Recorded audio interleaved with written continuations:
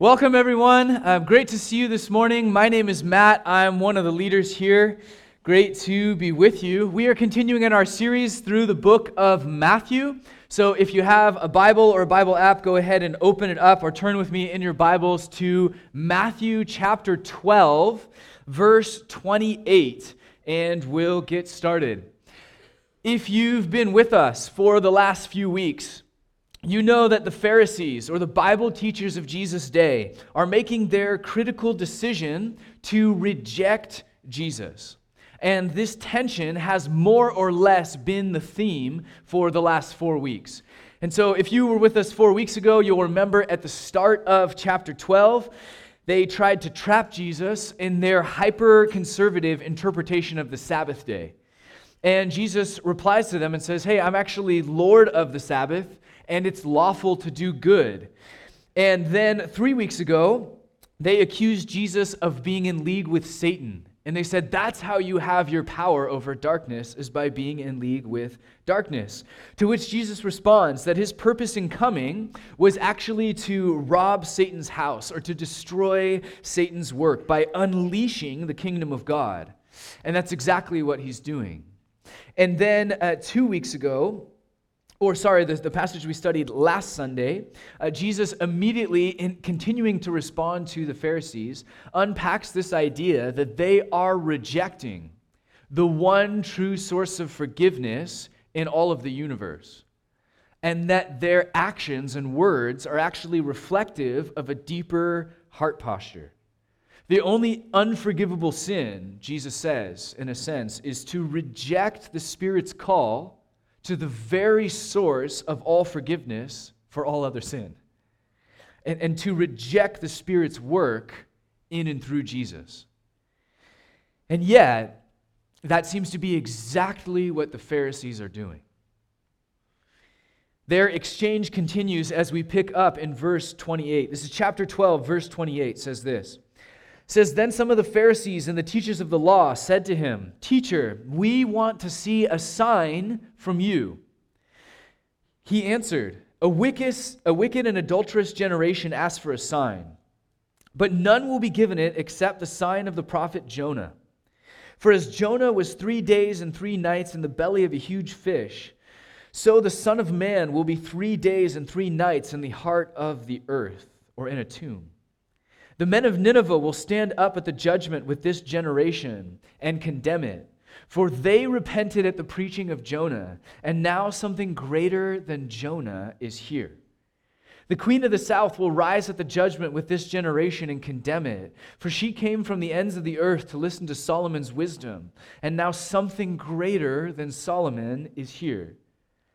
When an impure spirit comes out of a person, it goes through arid places seeking rest and does not find it. Then it says, I will return to the house I left.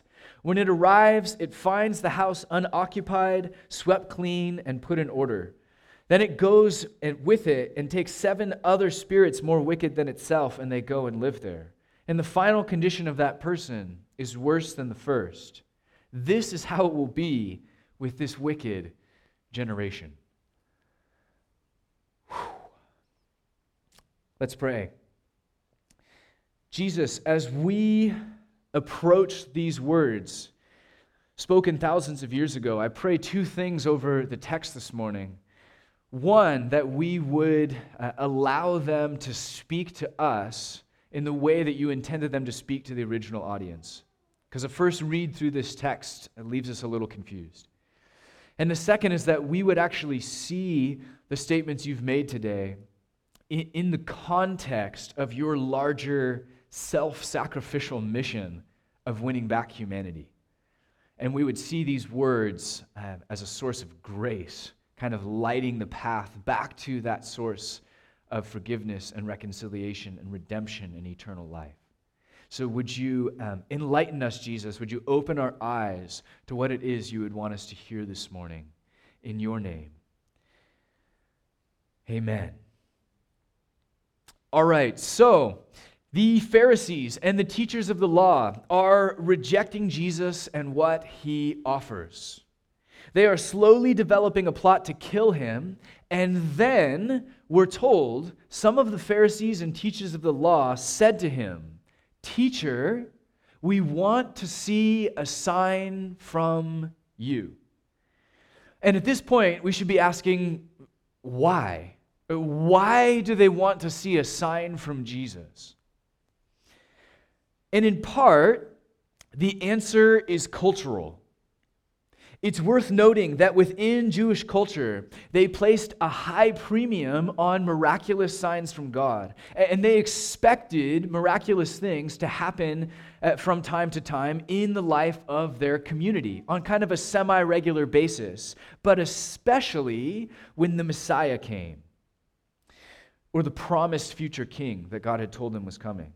They knew that God would move in unique ways in and through him to confirm that he was in fact sent from God, anointed by God. So if a potential Messiah showed up in their culture, which in this era, under Roman oppression, there were many of them. Just within a span of years before and after Jesus, there are 12 or 13 well-known cases of people showing up saying, "I'm the Messiah," and gaining a following. And so one of the things that the Jewish people did is that they would demand miraculous signs from this potential Messiah to prove that God was, in fact, at work in and through him. And this shows up all over the Gospels as you're reading through. For example, on one account, they asked him, "What sign will you give that we may see it and believe you? What will you do? Our ancestors ate manna in the wilderness. How about you?" In other words, I hear what you're saying, Jesus, and it sounds really good, but we need proof. On another occasion, the Jews responded to him, "What sign can you show us to prove your authority to do all of this? What will you do?" The people are asking. And then they start feeding him suggestions that might fall in line with their personal expectations. "Might I suggest for you, Jesus, manna from heaven? I mean, that would be a good one in my book. Why don't you do that?" And sure enough, throughout the ministry of Jesus, he is doing all of these miraculous things by the power of God's Spirit. And we see the reaction of the crowds to all of the miracles that are taking place. Here are some of the reactions that we see to Jesus' activities. After the people saw the sign Jesus performed, they began to say, "Surely this is the prophet who has come into the world." And again, many in the crowd believed in him. They said, "When the Messiah comes, will he perform more signs than this man?" Probably not. Meaning this must be the one. And then a curious Pharisee came to Jesus at night so he wouldn't be seen. And he said, "Rabbi, we know that you are a teacher who has come from God." How? How do we know that? "For no one could perform the signs you are doing if God were not with him."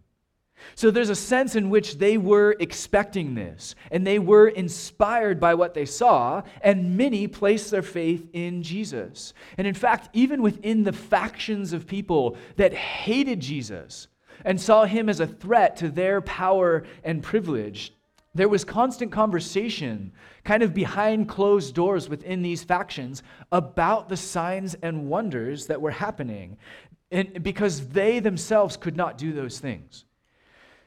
So there's this sense in which they were saying like, "Oh man, we hate this guy, but could he really do that if he weren't from God?" The signs gave them pause. And in fact, Jesus himself, in a passage that we looked at a few weeks ago, he condemned the towns in which most of his miracles had been performed because they had refused to respond, as these other crowds had, in faith. And so there's this basic sense in which this was part of Jewish culture. It was part of their messianic expectations. And Jesus himself affirms that the signs that are happening should inspire faith in the people who witness them. But there's also a sense in which their hunger for signs became unhealthy. They became preoccupied with them. And Jesus says, man, unless you people see signs and wonders, you will never believe. You're caught up in this stuff, constantly asking for proof, constantly testing me. In some cases, just asking for a show. And there's the potential in all of this, Jesus says, that you might be missing the point. In fact, you might be looking for the wrong clues in the wrong times, in the wrong places, for the wrong reasons. God is on the move. And there is unprecedented stuff happening through Jesus. But whether by intent or by mistake, the Pharisees are missing it. Have you ever read a mystery novel before? Or watched like Sherlock Holmes or something like that? If it's well done, there's usually a crime that's committed. And then you start getting exposed to all of these clues. And there's the crime scene and these conversations that start happening and testimonies and little bits of evidence that start trickling in. And the whole time you're combing through this massive amount of evidence looking for that one killer clue. No pun intended. But you're looking for that one thing, right? That one key clue that's going to lead you to the murderer.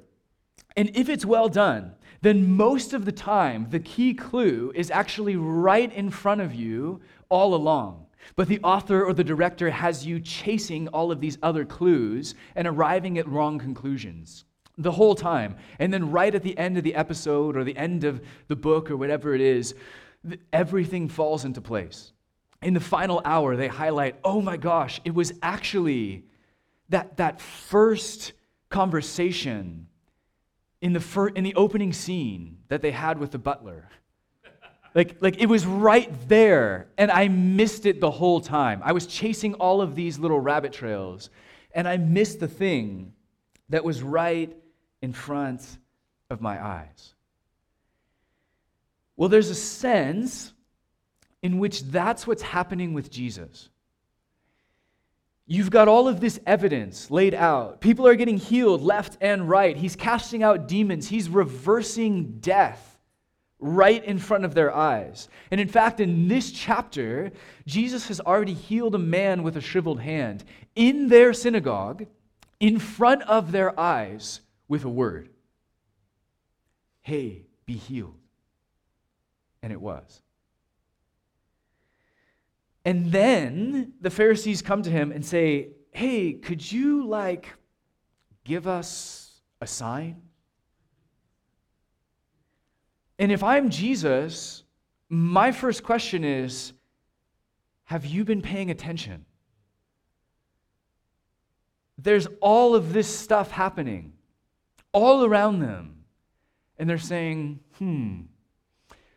what about manna from heaven? Maybe that would make us believe. In fact, just a few chapters later, Matthew 16, which we'll get to in a few weeks, says this. It says, the Pharisees and the Sadducees came to Jesus and tested him by asking him to show them a sign from heaven. I'm guessing this happened on a regular basis. He replied, when evening comes, you will say, it will be fair weather, for the sky is red. And in the morning, today it will be stormy, for the sky is red and overcast. You know how to interpret the appearance of the sky. Or in my language, you can read the clues in the sky. But you cannot interpret the signs of the times. A wicked and adulterous generation looks for a sign, but none will be given it except the sign of Jonah. Jesus then left them and went away. In other words, Jesus is saying, are you really that nearsighted that you can read the signs in the sky and piece together the clues, but you are blind as a bat when it comes to signs from God? They are right in front of you, and yet somehow you've confused yourselves. You've blinded yourselves to the real clues around you. And by the time the plot finally unfolds, in that final hour, it will be too late. You're staring down at the ground, trying to trace a specific path of miracles to the specific type of Messiah that you want me to be, instead of just seeing things as they are. In fact, even after Jesus had performed so many signs in their presence, they still would not believe in him. Why? Well, perhaps they were looking for the wrong clues in the wrong place at the wrong time. So, Jesus says, how about this? I'll give you some evidence that you can't possibly miss. Resurrection. I'm going to be publicly executed by the city gates, by soldiers whose lives depend on me being dead. As in, really, totally, publicly dead. I'm going to be mutilated in front of the crowds, and I'll be buried in a place that's well marked and guarded by the enemy. And for 2 days, that body will sit lifeless. But on the 3rd day, that tomb will be empty, and I'll be alive again. How is that for a sign? You want bread from heaven? I'll do you one better. How about a body back from the dead? You thought healing the blind was a big deal. You are going to be blown away by what you see next. Now, I'm not going to jump through your hoops. I'm not going to put on a show. You've got me all wrong. And I'm going to leave you to figure this thing out for yourself. But as surely as I stand here, there will be one piece of evidence that you cannot possibly miss. And notice that his answer does more than just highlight his resurrection. God is constantly empowering Jesus to do signs and miracles all over the place. And those miracles are inspiring faith, and they should. But in this instance, Jesus says no. No sign will be given to you except my resurrection. And in some cases, Jesus doesn't even mention his resurrection. He just says no. The Pharisees came and began to question Jesus. To test him, they asked him for a sign from heaven. He sighed deeply and said, "Why does this generation ask for a sign? Truly I tell you, no sign will be given to it." No. You just saw a sign. Figure this thing out for yourself. The signs are everywhere. More obvious ones are coming. But because your hearts are wicked, there's not really a sign I could perform that would bring all of this back on track. There's no one thing I could do for you that would solve the problem of your heart posture. You're bad trees, Jesus says, naturally producing bad fruit.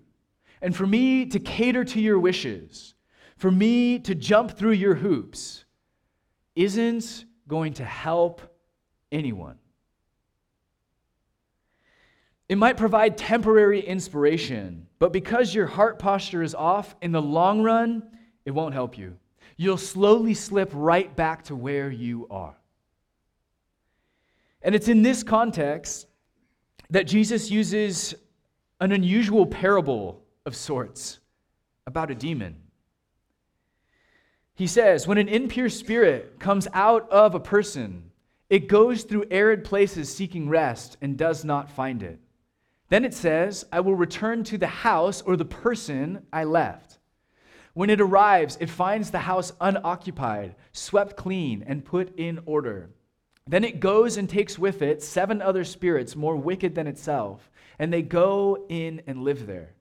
And the final condition of that person is worse than the first. That is how it will be with this wicked generation. Now, the parable that Jesus is telling actually reveals something true regarding spiritual warfare. And there are other places in the Gospels where Jesus uses this same language just as an independent teaching point to illuminate for his disciples something about the nature of the struggle between darkness and light. He's saying essentially, hey, if you're filled with darkness and you and God do something to alleviate that darkness, to vacate that darkness, and you don't move forward in filling yourself with God, well then over time, that darkness is just going to slowly seep right back to where it was. In fact, you might end up worse.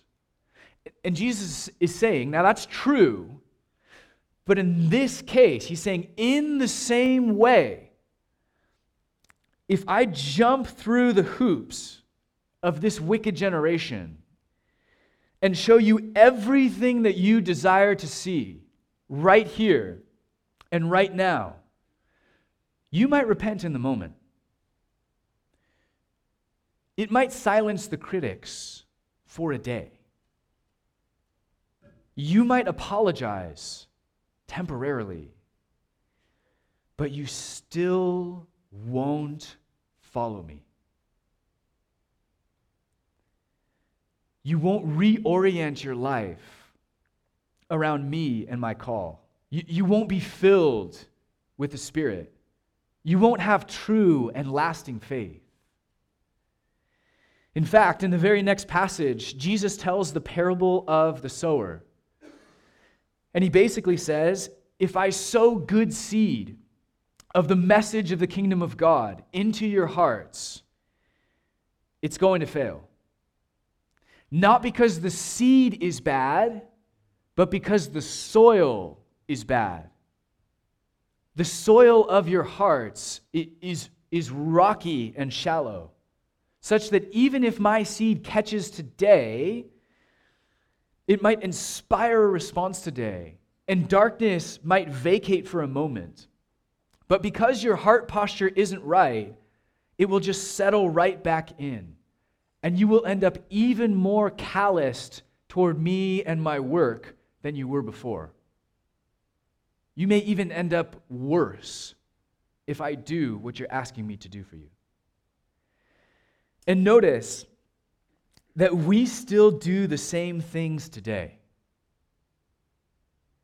For example, I love having conversations with, I have an atheist background, still have tons of friends and family that identify with that mentality. And I love having conversations with my friends and family who still identify as being atheists. And they know I'm a pastor, but oftentimes when we have open and honest conversations, the conversation will naturally steer to this. To conversations about God and faith and evidence and skepticism and signs and proof.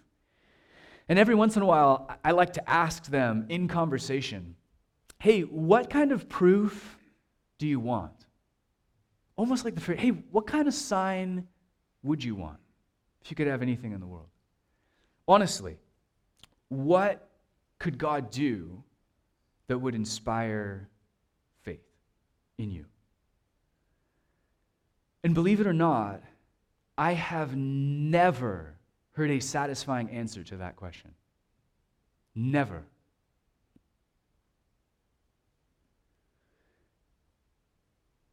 Because if your heart posture is off, then it doesn't matter. God could heal your cancer. He could speak to you in a dream. He could be tangibly felt in the gathered community of God's people. He could reveal himself with crystal clarity in the scriptures. He could raise someone that you know from the dead, and still you wouldn't really believe. I mean, you might for a bit, for a day, but if your heart posture is off, you're going to slowly settle back into doubt and disbelief. The problem isn't the sign. The problem isn't the evidence. It's not about signs and wonders or lack thereof. It's a heart issue. Let me put it this way. If you can't think of a sign that would lead you to genuine repentance and lasting faith, then don't ask for a sign.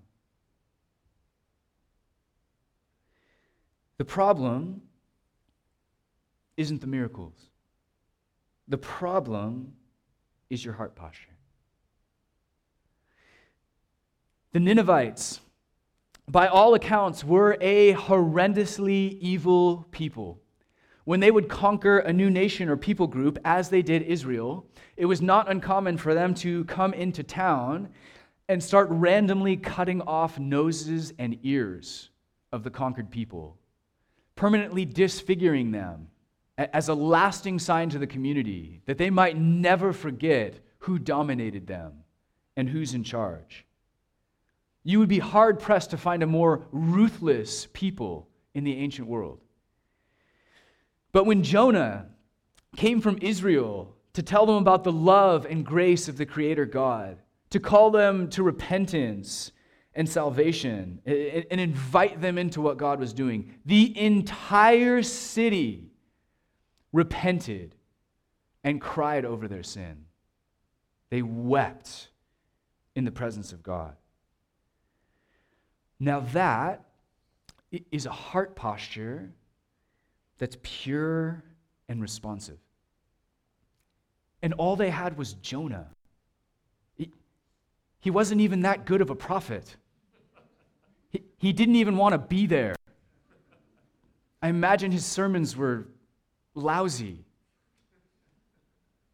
And yet this wicked city hears it, and the entire city stands up in response and says, "We want in. We're done with our worn out, evil ways of life. We want whatever God has for us. We believe you." And Jesus says, the men of Nineveh, who responded so purely to a mediocre prophet, that was my insert, will stand up in the judgment with this generation and condemn it. For they repented at the preaching of Jonah, me again, which was half-hearted at best. And now something greater than Jonah is here. And the queen of the south, a foreigner from a pagan nation, will rise at the judgment with this generation and condemn it. For she came from the ends of the earth to listen to Solomon's wisdom. She was hungry for the things of God. And now something greater than Solomon is here. She left her country and traveled all the way to sit at Solomon's feet and listen to the wisdom and truth of God. And here you sit, Jesus says, at my feet, and you do not believe. Can't you see? You don't need another sign. You don't need more proof. What you need is a change of heart. Nineveh responded to a prophet, and the queen of the south came to see a king. But I tell you that the ultimate prophet is here, and in fact, the true king. And here's where things come full circle. Because these examples from the ancient world highlight beautifully people who responded to the small clues of God. They got very little, and they gave everything in return. And now Jesus stands face to face with people who are missing the big ones, who have somehow blinded themselves to something far more obvious. And I can't help but see myself in this story. Because for years, I wanted God to jump through my hoops and meet my expectations and to play along with my agenda. As someone saved out of atheism, I constantly wondered, God, why don't you just heal on command in hospitals, under controlled conditions? I mean, silence the atheists. If you're real, then perform the sign. Prove it. As a new Christian, I was dumbfounded as to why God wouldn't do that. God, if you really are real, then give me the perfect spouse. Or change the person I married to make them perfect. God, if you're really real, then give me this promotion, fix this problem, jump through my next hoop, and then maybe I'll believe you. Maybe. But it takes a different heart posture entirely to say, God, show me who you are on your terms and not mine. Show me your agenda. Show me where you are at work and how I can join in. Help me to see the very heart and life and work of Jesus. The truth, the beauty, the grace, the love, the cross, the resurrection, the inbreaking kingdom, the future kingdom that is yet to be. God, don't let me wander around in confusion and miss the plot line. Because what happens when we come at life with the wrong heart posture is that we demand the wrong things from God. And as you read through the gospel accounts, the most striking thing, in my opinion, is that the people who accept and follow Jesus the most readily are the irreligious and the unimportant. Because they have zero expectations and a lot of humility. And they come and they follow him. Who has the hardest time following him? It's the people who are full of pride and self-righteousness, which in Jesus' day was the religious elite. And so we too can approach God like the Pharisees and say, give me a sign. Show me that you're real. Show up in the time and place and way that I desire. Prove yourself. And too often, we're just expecting God to show up in the wrong places. Sometimes our agendas and our desires and our expectations actually blur our vision and make it harder for us to see what God is doing right in front of our eyes. In essence, we form our agendas and our desires and our dreams, and then we say, God, would you bless it? This is what I want. Would you prove yourself by giving these things to me? Or sometimes we just say, if you really are God, then you fill in the blank. The promotion, the spouse, personal success, heal that disease, fix this broken relationship, bless my plans, remove all of my suffering, perform this sign right now, and maybe you can have my heart and allegiance in response. Maybe. Which in a sense is just what the Pharisees are saying to Jesus. Saying, if you really are from God, then jump through the hoops that we've designed, and then maybe we'll believe. You prove your divinity to us on our terms. And Jesus, in no uncertain terms, says, no. No. I don't have to. In fact, I've got my mission and my plans and my miracles and my agenda and my inbreaking kingdom. And it's actually up to you to figure out if you want to join me. That's how this relationship works. The Jews wanted a specific type of miracle done on demand at their asking to prove that this was the Messiah who would free them from Roman oppression. And yet, when Jesus actually comes, he doesn't fit their mold. He doesn't jump through their hoops. He doesn't give them what they want. What he gives them is something better. Not just the means to political freedom through subversive and nonviolent methods, but the means to true human freedom from sin, alienation, the demonic, and death itself through the radical forgiveness of God and the new life that follows. This, Jesus says, is what it truly means to be free. Rome was their immediate felt need, but Jesus did something bigger.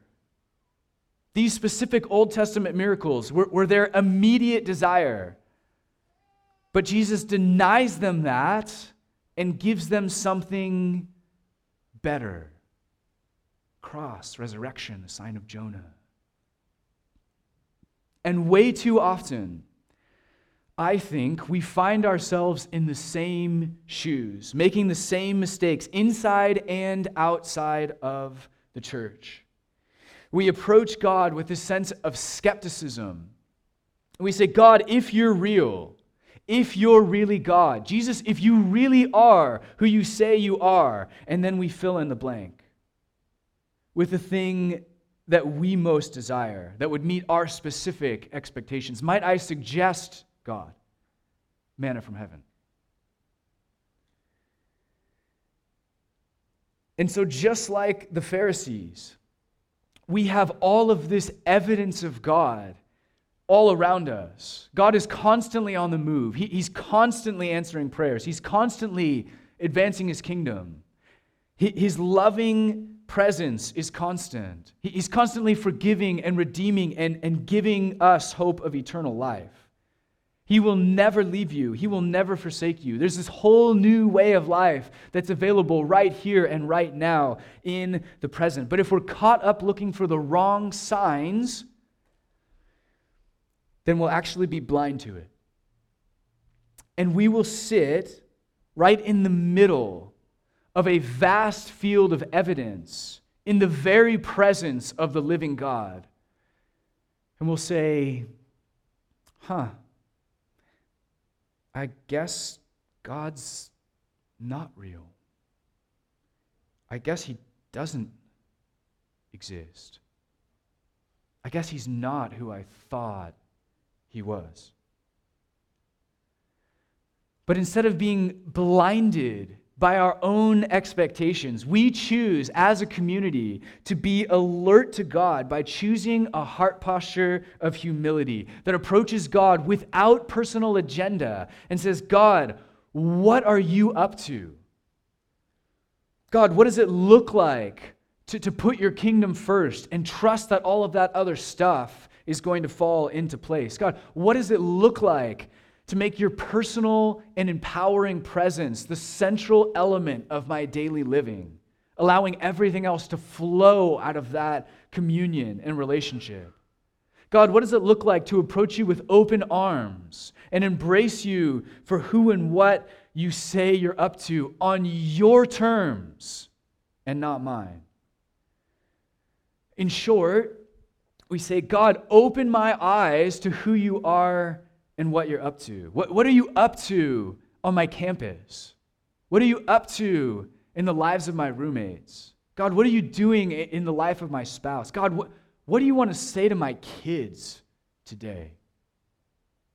God, what are you up to in the life of our church? What are you doing in the city of Spokane? What are you up to in the nations? And how are you calling me to join in with what you're doing and your agenda and your plans and your kingdom? And when you come to God with that heart posture, not only will God be more responsive to your prayers, but he's going to become more tangible in your life. you're going to see and experience all of the signs you ever needed, and then some. But it comes by way of faith and humility. And so as we close this morning, there's just a few questions that I want us to ponder. As we sort through this text and the Pharisees and signs and proof, and I'm kind of left asking a few questions. For me personally, this is where I landed. I hope this will be helpful. These were the questions that I was asking. God, where have I demanded specific signs from you as a prerequisite to faith? Where have my misguided expectations blinded me to who you are? And then ultimately, as God reveals that stuff to us, the driving question is, God, what are you up to now? What's next? After I capture and identify all of my mistaken assumptions, all of the ways that I set myself up in self-righteousness and put God on trial and force him to prove himself, instead of following after him and knowing him along the way. As he reveals these things that stand in our way, because we all have them. We all have these things that blind us to who God really is and what he's really up to. As we only want to identify those things so that we can clear the ground, so that we can open it up and say, all right, God, I'm here. I'm ready. I'm ready for what's next. I'm ready to see you for exactly who and what you are. So before we head to the communion tables this morning, we're just going to take a few minutes and listen. So I'll go ahead and invite the band to come back up. And we're just going to take a few minutes and just sit in these questions. And I'll just ask that God would speak. Sometimes that's really subtle, and sometimes that's really loud and obvious. But we want God to speak into these areas of our life.